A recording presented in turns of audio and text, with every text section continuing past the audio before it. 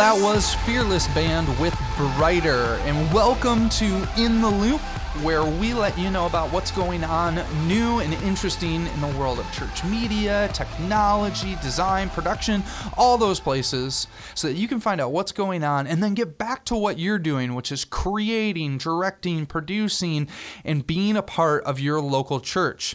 I'm your host, Brad Zimmerman, and before we get into too much of the show, I kind of want to let you know what's been going on recently. We did a couple episodes of this show. I posted it. I said, hey, this thing's coming. And then it never happened again. And here's why. Number one, Christmas hit, and it hit me hard, and it was super busy. And then I had a planned sabbatical. I had asked my leadership of my church. I said, you know what, I've been doing this thing for quite a while. I feel like I need a break. My family has a vacation plan to Disney already. Do you think that's at the beginning of February? Do you think I could just take like the entire month of February off, plus a couple extra days, and just have a sabbatical and have like a tech sabbatical? Which is, you know, kind of a big ask, but I asked the leadership of our church, and they said, for sure, take it. And so all of January, after Christmas hit, I was prepping to be gone for the entire month of February. So I was trying to fill all sorts of roles. Our church recently in the fall became a multi-site church, and so there's a lot of extra things for me to think about and make sure we're troubleshot before I left and all of that kind of stuff.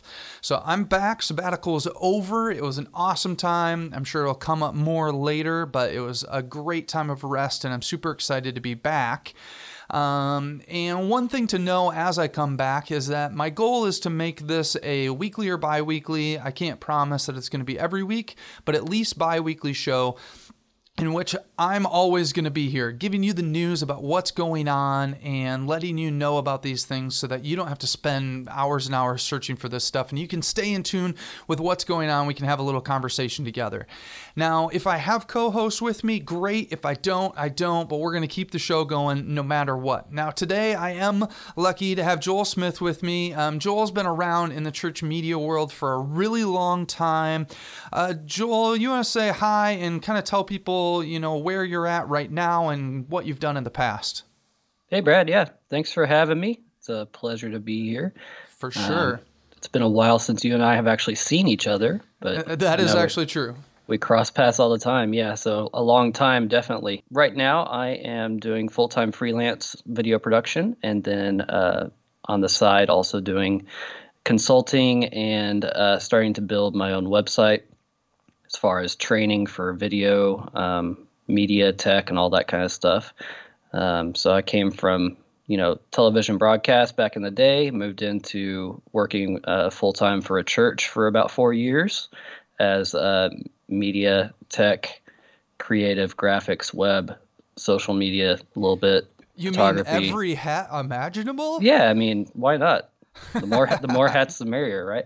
Exactly. Yeah, so that's where I came from, and so I went back freelance about 2 years ago, and so I've been doing that since then. So that's where I am today. Yeah, and you're doing all sorts of crazy stuff. I feel like the last notable thing I saw from you were at a Super Bowl press conference. Is that correct? I was, yeah. I covered Super Bowl 51 this year.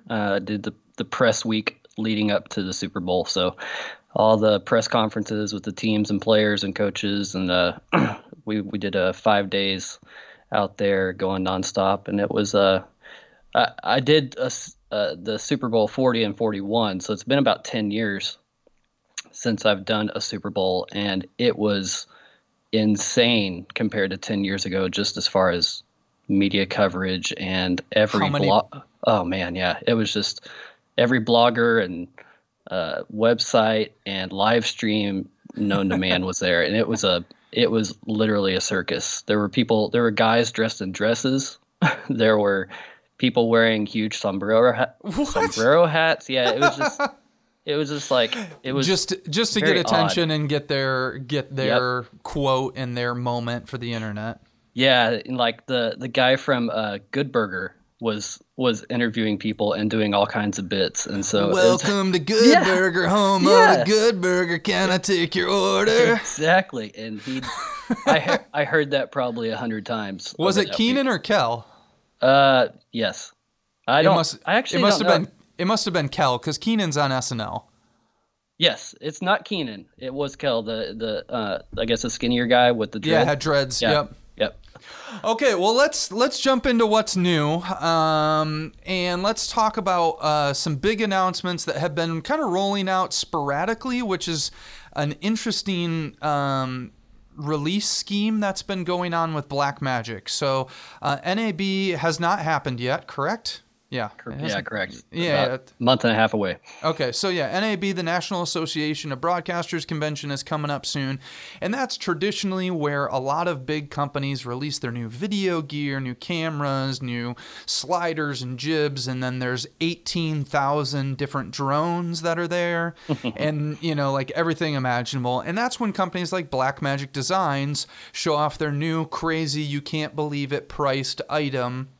But they have not been doing that this time around. This time around, they've been like doing small live streamed announcements along the way. And so some new ones just came out, and there are some other ones that happened since the new year. So we're going to kind of talk about a bunch of these. Joel, you come from the video world, so I really wanted to hear your take on all of this stuff. So let's start with the biggest / most expensive one of them all, which is the brand new Blackmagic Ursa Mini Pro. That was interesting, and that was actually something I didn't really expect from them. And it was actually, for me, a pleasant surprise. Okay. And so what, the Blackmagic had the Ursa, and what made the Ursa special or different than competitors' cameras, the original? Yeah, so let's provide a little big picture, 30,000 foot view context of Blackmagic, the company, because it's kind of an enigma. Especially in the broadcast market. Right. And they're kind of, a lot of people like to compare them to Apple, back in probably 10 years ago when they were really innovative and yeah. Yes. Yeah. Just making waves. And that's kind of true. And it's also, there's two sides to it. The thing about Blackmagic to understand is a lot of their products come from acquisitions. Yep. And then recently, in the last few years, they've jumped into other pieces of the market, like cameras, that really haven't been acquisitions at all. They've kind of been from ground up. And so that's one thing to kind of keep in mind when you think about Blackmagic and all their products is, for instance, the ATEM line they actually bought from another company. That switcher actually existed. Yeah, it existed quite a few years actually before Blackmagic even had bought them. Same thing with the Teranex boxes, their converters, the broadcast converters. Teranex was actually a pretty industry standard name in broadcast before Blackmagic bought them. And most people use these converter boxes. The big thing, and we can say it about the converter boxes for sure, is that they are cheap. They're not very expensive. So you're getting converter boxes for less than $100 that are meant to be on 24/7 and convert exactly the way you want them to convert, from HDMI to SDI or all of these different conversions. And they work exactly the way you want them to do they're not perfect. I know Joel has his favorite, which is not Blackmagic. But they're really cheap. And that's one of the things that one of the ways that Blackmagic has made waves in this world is that they've come in and they've acquisitioned these companies, and then they've cut the price points way down. So where in the past a video switcher would start at, let's say, $10,000, they're now selling a video switcher for $1,000 or less than $1,000. Yep. So that's kind of the opposite of Apple.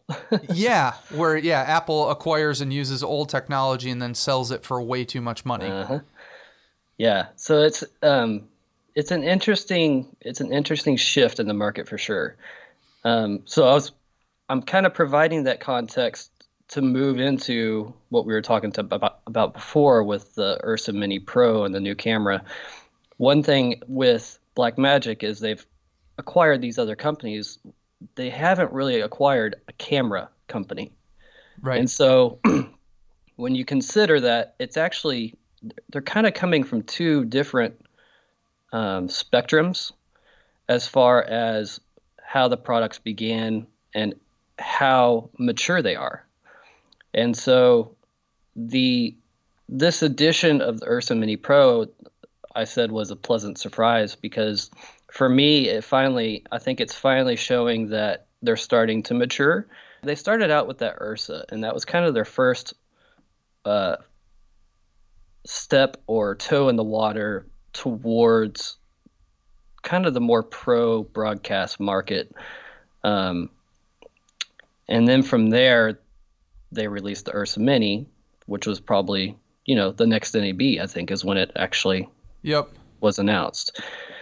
And so once again, this is kind of that third iteration, and you can kind of see them. They're kind of they're taking steps in public as far as not only shifting focus, but also updating and listening to the customers' feedback. And so the Ursa Mini Pro, I think, is finally probably, now time will tell, we'll probably have to get this camera out in users' hands for 6 months or Right. so to be able to see. But I think this is probably the first Blackmagic camera that I personally, at least for me, would recommend. Yeah, you would actually consider it because Yeah. a lot of the Blackmagic cameras, they'll come out and there'll be these crazy price points, and then you learn that like the battery is terrible on it and there's no good way to charge it, or it uses this ridiculous format. Like one of the cameras they came out with didn't have XLR jacks; it had 1/4-inch audio jacks. Yeah. And it was like, where in the world? And they were saying we wanted to use standards that could be used by anything. It's like the standard for a microphone is an XLR. So Locking XLR, yes. yeah, exactly. Like, why in the world would you use a 1/4-inch input that can just be ripped out of a camera really easily? And why would you, and a lot of it is, like you were saying, that this is a brand new product that they're developing on their own. And so it's starting from the ground up, and they're trying to cut costs. They want to keep it in this ridiculously, I can't believe it price point. And so, so that stuff, impacts all of those things. So what makes the Mini special? So is it just smaller, or the Mini Pro? What makes it special? Is it just smaller? Does it have better frame rates? Does it have, what's better about it? So the Ursa Mini, the first Ursa Mini that came out Last year's model, we'll just call it. Yeah, the last year's model. That was a pretty good camera. The problem with it was they announced it too soon. They released it too late.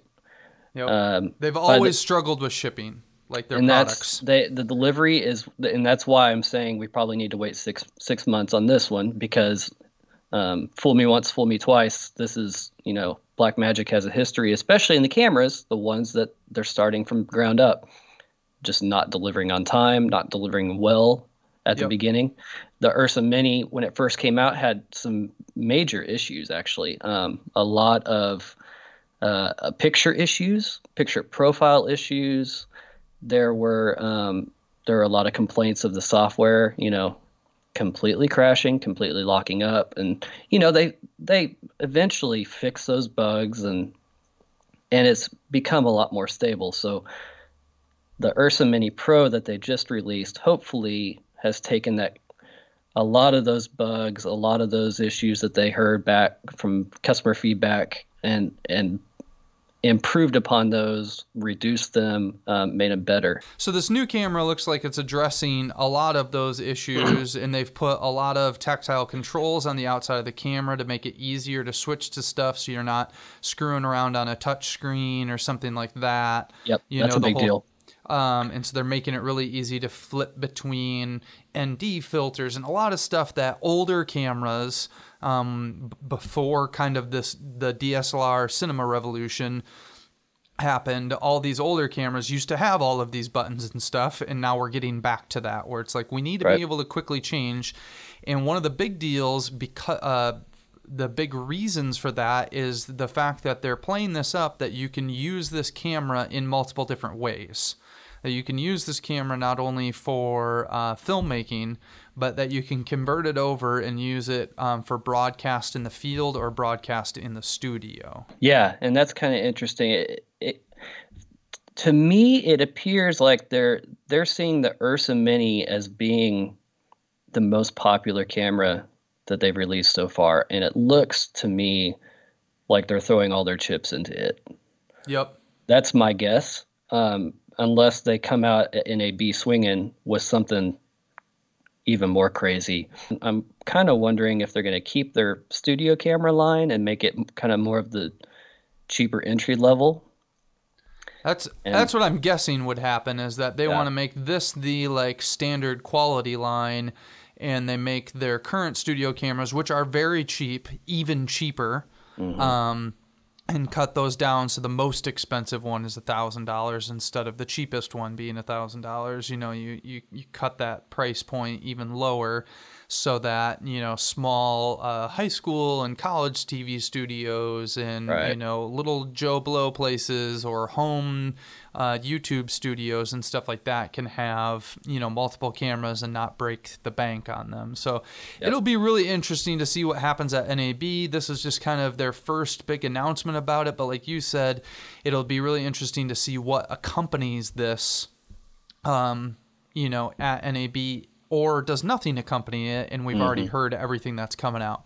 Yeah. Okay, so we've talked about that. There's more to say about it, but I want to move on and just quickly hit some of the other products that they announced recently. So one of the other ones is they redid the ATEM television studio. So like you were saying before, they bought this product a long time ago, the ATEM line, and made the ATEM line.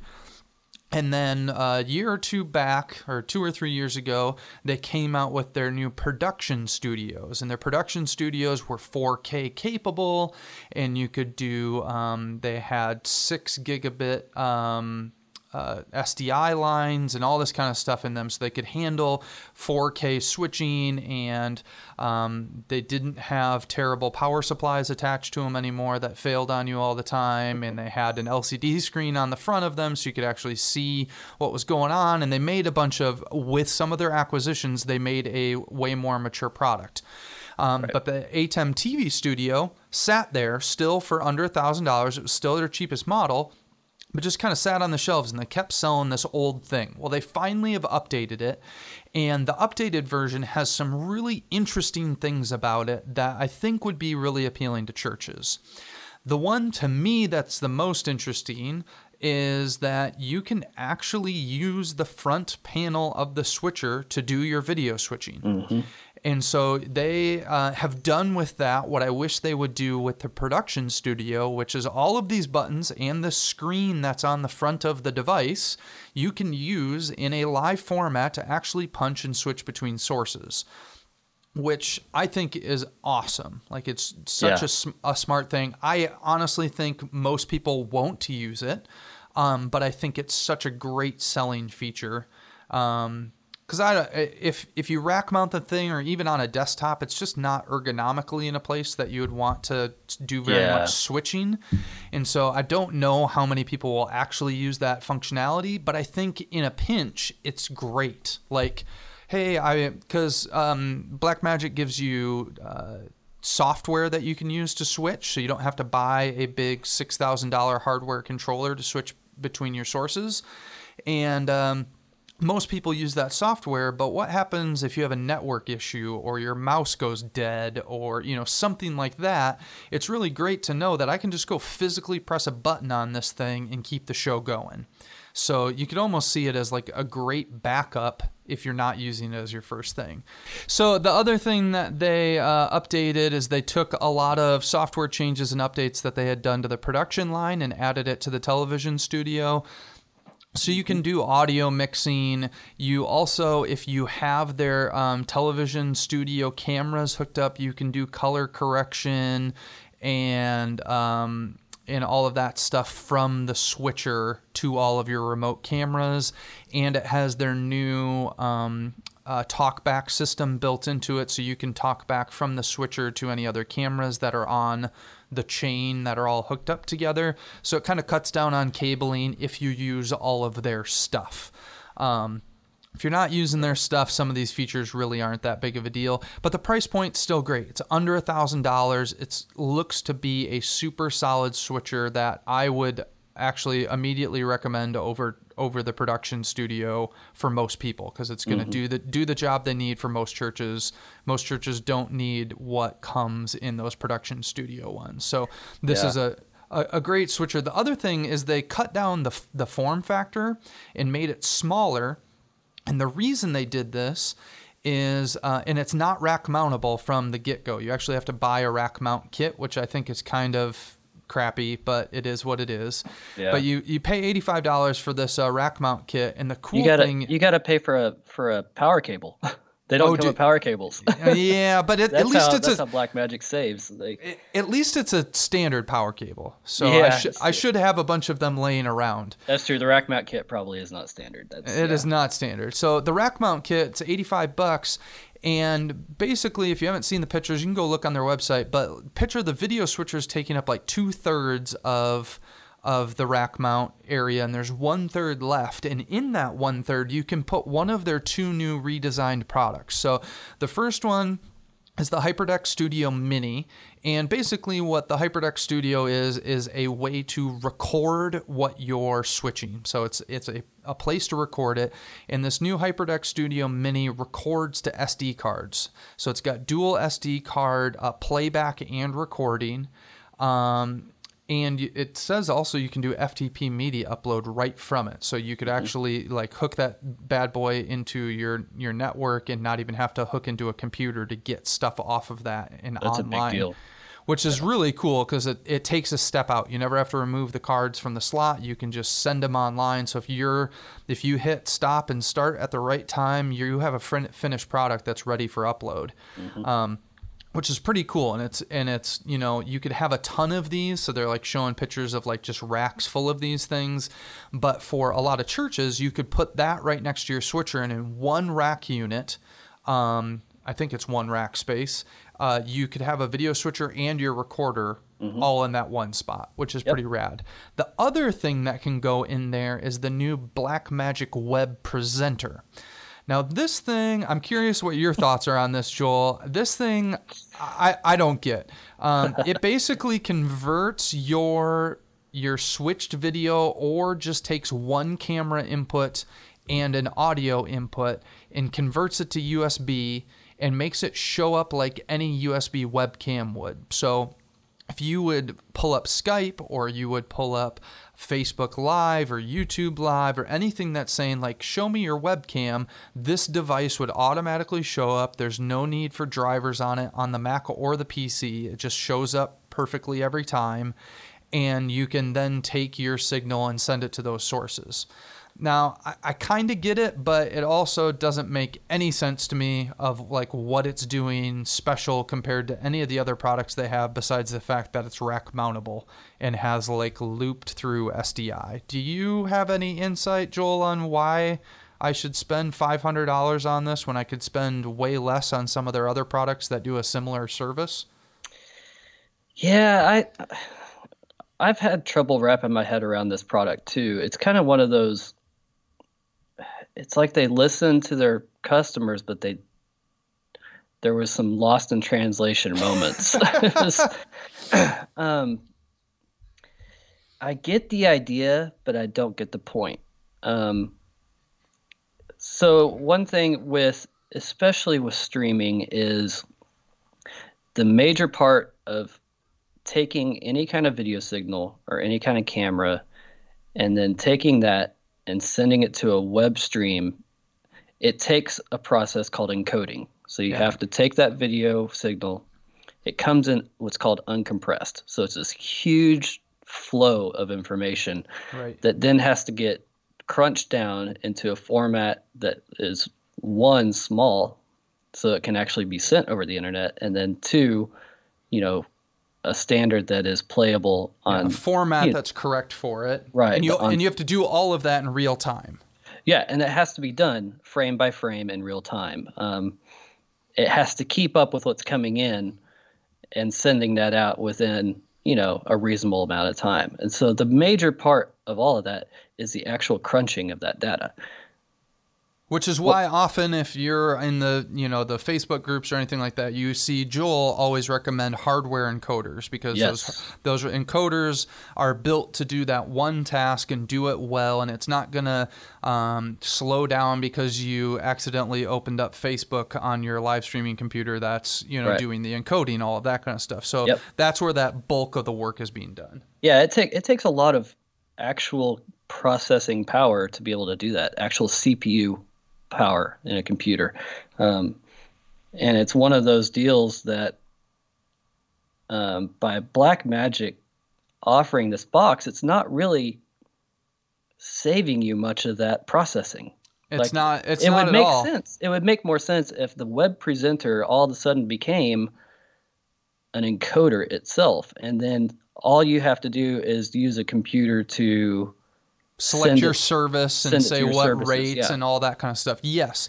And that's the thing. When I looked at it, that's what I was expecting it to be. I was like, oh, cool. They made a streaming box that they're standardizing, that you can, plug stuff directly into it, and you can, do whatever, and that it's like encoding all that signal and sending it to the internet, and you're just like having a nice interface to interface with it. And that could be updated for new services as they roll out, like Facebook Live and stuff like that.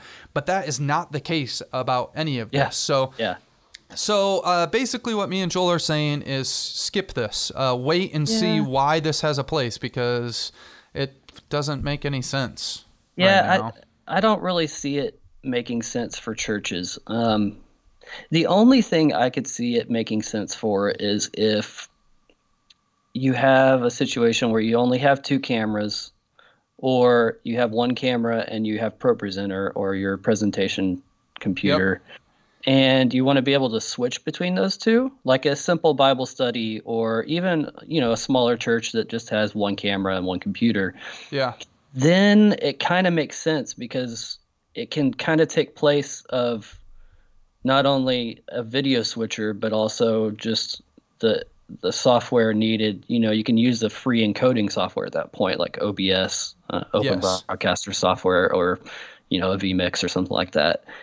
That is probably the only situation where it would make sense. But even then, I don't know. They shoehorned that feature in to try to get people there to say you can do 2 inputs, not just 1, but it's still not really worth. I don't think it's worth the money. So no, I agree. Okay, let's move on. I want to keep the show moving. So there's a brand new site that actually has new in the title. It's called newsupply.co, and it's design assets for designers in church. So if you're a designer in the church and you're like, I don't really want to go to Creative Market or go to, Graphic River, any of these sites and just buy a template and change out the text. I want some assets that are meant for me in the church, but I still want to create. I don't want to have all of my creation ripped away from me and I'm just buying the finished product. I want to still have a say in some of the creation. That's what this site is. So it does have templates, but it also has a lot of assets. So you can buy all of these different crazy cross designs, and you can buy layered artwork, but you can also get minimalist icons and stuff like that are meant for churches. So it's not hey, let me figure out how to have these cool icons fit Christmas and Easter, but crap, it's all Easter bunnies and Santa Clauses. It's no, these are actually icons that are designed for church use. So this was started by Jonathan Malm and Joe Cavazos. So Joe is a fantastic designer who is actually behind a lot of the videos and sermon packs and stuff like that that you see from a lot of different companies. So Joe has worked with a lot of these different companies, and he provides the artwork, and then they do some finishing video work for it, and it's a product. Jonathan Malm is the guy behind ChurchStageDesignIdeas.com and a bunch of other stuff. He has a ton of different projects going on all the time. And Sunday Mag is one of the other ones that you may have heard of, but that his stage design site is his biggest thing. And so they started this together. It's just getting off the ground. Just recently, they're going to keep adding. Jonathan said that there's a ton of designs like waiting to get uploaded. So there's a ton of stuff sitting, waiting to get there. It just hasn't been uploaded yet. So they're working on it, but they got it out there. So it's nusupply.co, nusupply.co, newsupply.co. And that looks like a pretty sweet site. Yep. Yeah, if it's from Jonathan Malm and Joe Cavazos, that it's going to be super high quality and definitely worth it. Yeah. And Joe used to work at for Igniter and Graceway Media, and so he's done a lot of different things, worked with a ton of different people. He designs album art for All Sons and Daughters and a bunch of other bands and artists. So Joe's a phenomenal designer and a great guy. Both of them are great guys. Okay, so the next thing I want to talk about is the debacle at the Oscars. Okay, so if you did not watch the Oscars, I was actually out in the West Coast on Sunday night, and so I didn't have live TV. I was at my brother's house in Vegas, and I was just watching Twitter. I opened Twitter for the first time in almost a year so that I could have real-time coverage of the Oscars, and so I'm watching all these tweets and seeing what's coming up, and I'm like, okay, everything looks like it's pretty much done and whatever. And then all of a sudden, something crazy happens. And the crazy thing that happens is that they gave the Best Picture, which is the most important Oscar of them all, to the wrong movie. And it was ridiculous. Joel, did you watch this? I didn't watch it live, but I did see it the next morning. Yeah. Yeah, so, I mean, it's crazy. It's never happened in the 88 years that the Oscars has been going on that they gave the award to the wrong person. And there's a bunch of different things that came out, but there's this great article on why typography matters, especially at the Oscars. It was posted on Medium. We'll have a link in the show notes to it. But basically, what they pointed out is that the envelopes and what the presenters are reading are so poorly designed that it's really hard to know whether or not you're reading the right thing or the wrong thing. So somebody could hand you an envelope, and really by like just glancing at it, you have no idea if you're reading the right thing or not, because the name of the person who won and the movie they are a part of, let's say for Best Actress, they have an example of this, are the exact same size and boldness in the center of it, and then in smaller print at the bottom of the envelope or at the bottom of the card is what category it came from. And then the Oscars logo is at the top. And what they're saying is this is like terrible typography. There's nothing that draws your eyes to the point of what's going on. And you're branding a card that no one really ever sees at the top of the card. And so what they did is they went through and they just redid it in a way that has more pleasing typography. So at the top of the card, you have Best Actress, and then underneath it, just the way you would naturally read it. So Best Actress goes to Emma Stone, and then under it from the movie La La Land, which is a minor point. The major point is who won Best Actress, which is Emma Stone. And then at the very bottom, oh yeah, we're at the Oscars. Okay, I'm not reading this envelope at the wrong event. It's not like I'm at the Golden Globes. I'm like, crap, they gave me the Oscar envelope. What am I supposed to do? Like that doesn't happen.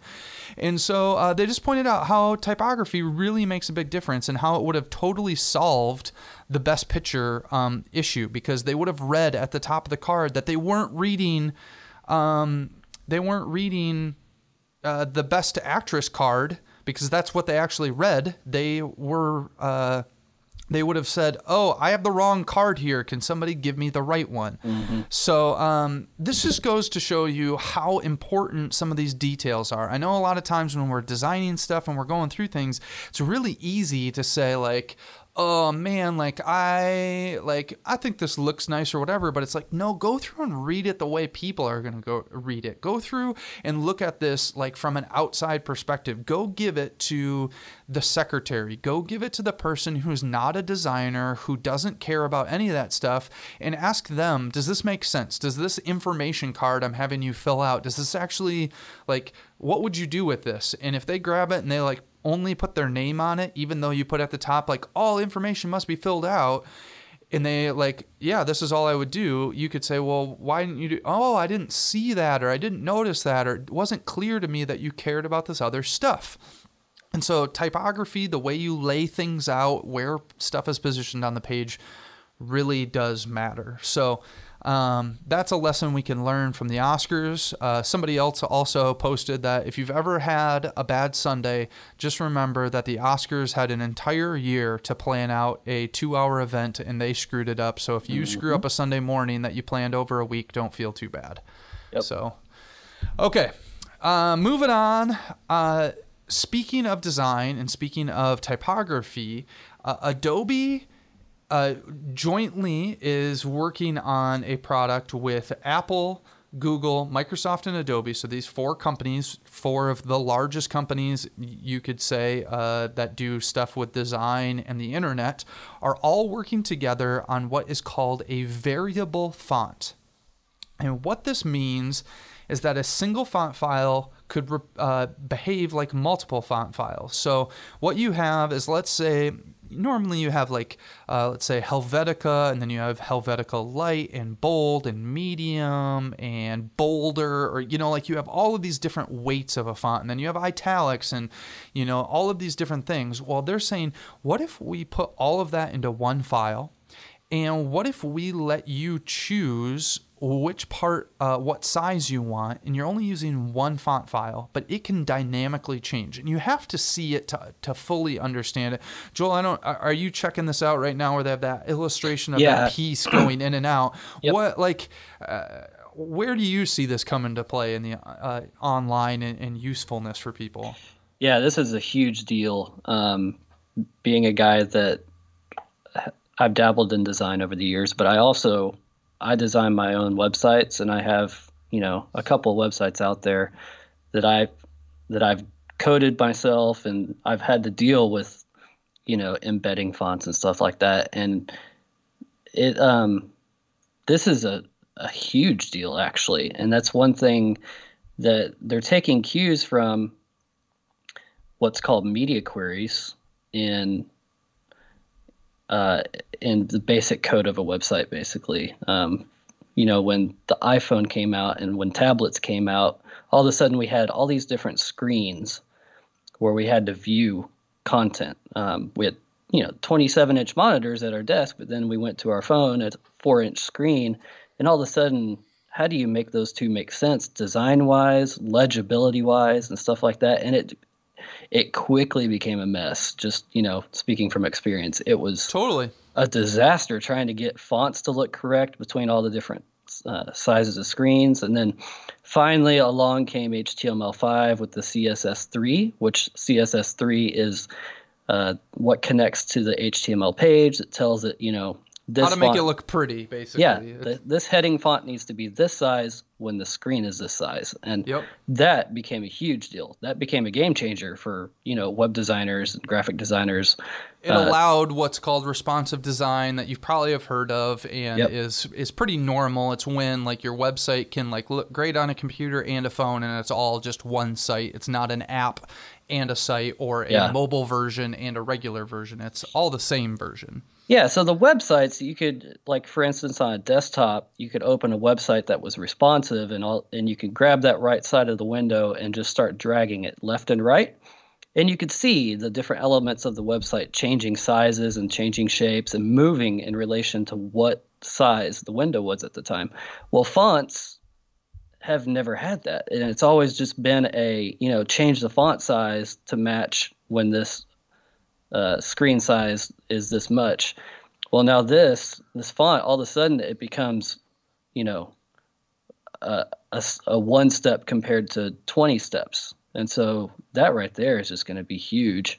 And I think it's definitely something that we've needed for a long time. So it's exciting to finally see, especially somebody like Adobe, Google, all the big names finally jumping in and just, going for it. So that's cool. And since since Apple and Google are a part of it, what it really means is that it could get adopted to phone platforms really quickly.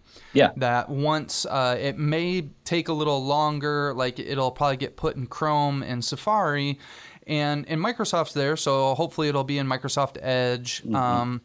but like that it could hopefully get thrown on all of the major platforms that, you know, are 90% of the way that people view stuff online. It could get adopted to those really quickly. So this is just a cool thing to know that it's coming. Not something that you need to figure out how to implement today, but something that you should just know that it's coming. Yeah, and I think I would love to see this happen to actual font files too, instead of having to download, you know, 12 different weights of each individual and that's file. what it will. That's what it will be. Yeah, exactly. When it's done, that's the way it'll be one file that encompasses all of it. So you don't. So it's not just web; it's going to be for graphic design too, which will be cool. Yeah. So that's variable fonts. The last thing is, if you're in the church world and you're in making videos, you're doing any of that stuff, or even if you're teaching and you're trying to tell stories, people again and again go back to Pixar and they go back to Disney, who are great storytellers, but often they go back to Pixar and they talk about all of these values that Pixar has in storytelling and how they do what they do. And people teach about this all the time, and you can go to conferences and hear people talk about it. Well, the cool thing is that Pixar partnered up with a online academy called the Khan Academy. And they released a totally free series that goes through a bunch of different stuff. But part of it is storytelling, but there's other things in there like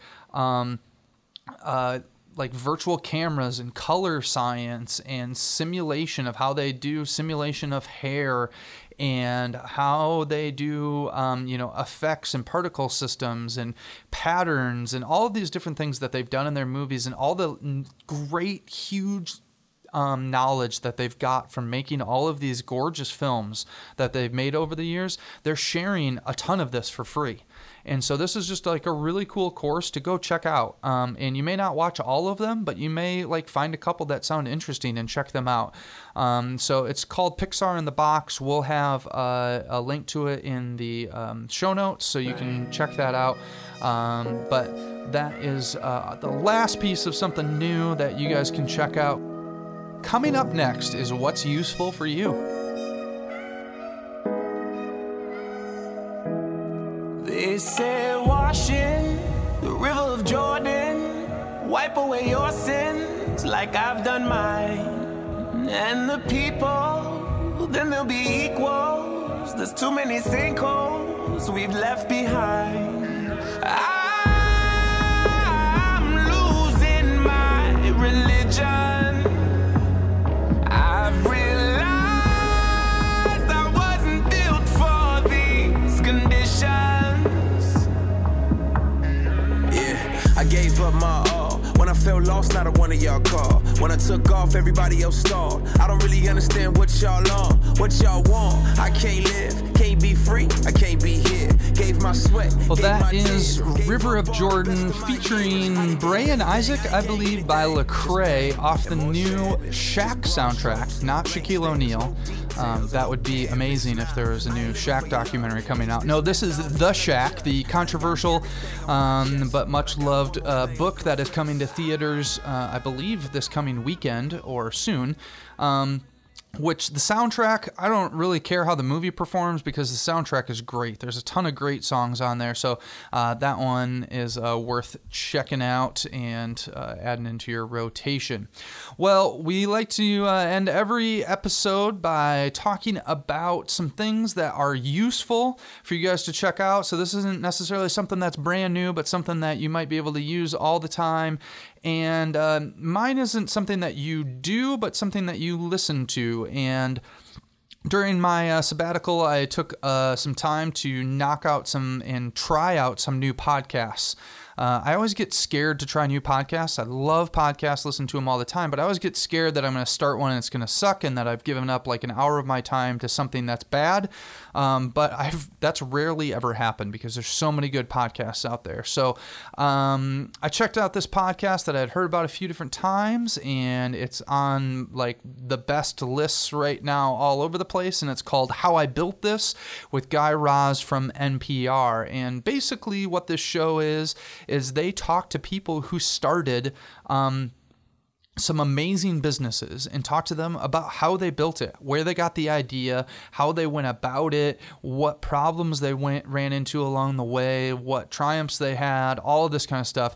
And they have some really cool people on here. So they have the guys who started Instagram, the guys started Zappos, Warby Parker, Melissa and Doug, Patagonia, Southwest Airlines, and Sam Adams Brewery. Like, they have a ton of Airbnb, all of these different things, Cliff Bar. All these stories are so great. And the reason that I'm saying this is a great resource for you guys is because a lot of times in the church, we get stuck thinking the same way. We've done the church for a long time, and honestly, we're in the midst of a huge transition where megachurches are not the normal thing, and are going to become less and less important to church culture than they've been in the last couple decades, and where bigger isn't always better, and there's some huge shifts that are in the process of happening right now. And these podcasts really help you think about, like, why would you change? Like, if you're going to change, how do you go about it? And what kind of culture do you want in your workplace? And so if you're leading anything, this is just such a great brain thinking exercise matched with really great stories. Also, if you like stuff like Shark Tank, this is right up your alley, because this is very similar to, like, when they ask people, like, oh, you're an entrepreneur, what are you starting? And they tell the story of, like, why we started the business, but they do it in such an engaging way, and you get to hear such really cool stuff. So you can find out some really interesting things of how some of these businesses got started. And it's just a great show. So that's How I Built This from NPR. You can find it in any of the podcast directories. So make sure you check that one out. So, Joel, what do you have that's useful for us? I listen to that podcast too, by the way, and love it. That is, I especially love the one with the Southwest Airlines founder, Herb Kelleher. It was just fascinating to hear how he disrupted the airline market and how persistent he was. That was just it took him 4 years to have his first flight happen. Yeah. From the day he was like, hey, let's start an airline. I don't know anything about airlines, but some guy said I should start one. So sure, let me give it a shot. And then 4 years later and tons of money and lawsuits, he actually gets it started. It was crazy. Yeah, and the one about Instagram too was really great. Just hearing how they got started and, keeping the servers running in the early days and stuff like that. It's cool to hear. We see the highlight reel, but we always miss, the behind the scenes, the real grind, and to realize, these people are just like us. They come home with just as much stress, sometimes more. And so just, and they make mistakes. They do stupid things. They get into issues. They have problems. One that isn't in this, but like you brought to mind when you said that, is when they were making Toy Story 2. There's a video about this, that somebody was making Toy Story 2. They remoted in from home, or they're at work working on something, and they pressed the wrong command line command and deleted the entire film. All of it. And the only reason that it was saved is because they had backed it up at home so they could work on it. And that's the only reason it got saved. But they single-handedly could have deleted all of Toy Story 2 months before completion, and would have set them back years of time and work. Yeah, that story, it just makes my heart hurt just every time I hear that story. I'm just like, I just couldn't imagine. Thankfully, they saved it. Yes. Yeah, that's a great podcast. In the same vein, I've kind of got another recommendation. It's a little bit like How I Built This, but it's tailored to a specific industry. One of my favorite podcasts right now to listen to is one called The Go Creative Show. And if you are a storyteller, if you're a film buff, if you love doing video, if you love editing, if you love shooting, if you love gear, all that stuff, that is an excellent podcast. It is a guy that owns a production company in Boston, but what he does is he has a guest every week that is either, a director of photography for a movie or a TV series, or a guy that works for, National Geographic, or a guy that works for, Sky News, or a guy that works for the BBC out in, Afghanistan shooting. And it's fascinating to hear how all of these things, entertainment-wise and media-wise, just how they get made, the behind the scenes, and to just hear, kind of people's philosophies and personalities and how they do things is really fascinating to hear. And if you love gear, you can really geek out on some of the stuff in that too. So it's really cool. So you can get a great education from both of these podcasts and find out more about how it does take a lot of work, and those moments that you're frustrated about, like, oh man, this just seems overwhelming. Guess what? It happens to other people too, and it's not as easy as a lot of times it looks, and you go through hard times. So these are two great podcasts to take a listen to that you can get an education. There's not just YouTube University, there's Podcast University. So exactly. Make sure you check both of those out. Well, as we wrap up here, Joel, where can people find more of what you do? Yeah, so the best place and easiest way to get a hold of me is probably through my website at joelwsmith.com. And I'm also on Facebook. You can check out my page at user Joel W. Smith Cobb. Those are the two easiest ways to get a hold of me. And I'm posting articles, and I'm frequenting the Facebook groups like Visual Church Media and stuff like that too. So I'll probably see a lot of you guys there. Yeah, so you can check him out there. You can find me on Facebook and Instagram and a bunch of different places. Just look for CMD TV or Church Media Drop. And that's the big place that I want to send you guys to. If you're looking for free media for your church and free resources, or you in your church are creating awesome content that you want to share with other people, that's what Church Media Drop is all about. So make sure you head over to Church Media Drop, find some content for Easter or some announcement graphics or some background video loops. All of it is totally free, and it's all provided from people who work in churches just like you. So you can check all of that out at churchmediadrop.com. Well, we're going to let you go today and just spend a little time worshiping with a new one from Carrie Job's latest album, The Garden. This is called Let Your Glory Fall. Thanks for joining us. Longing stirs in my soul, draws me near.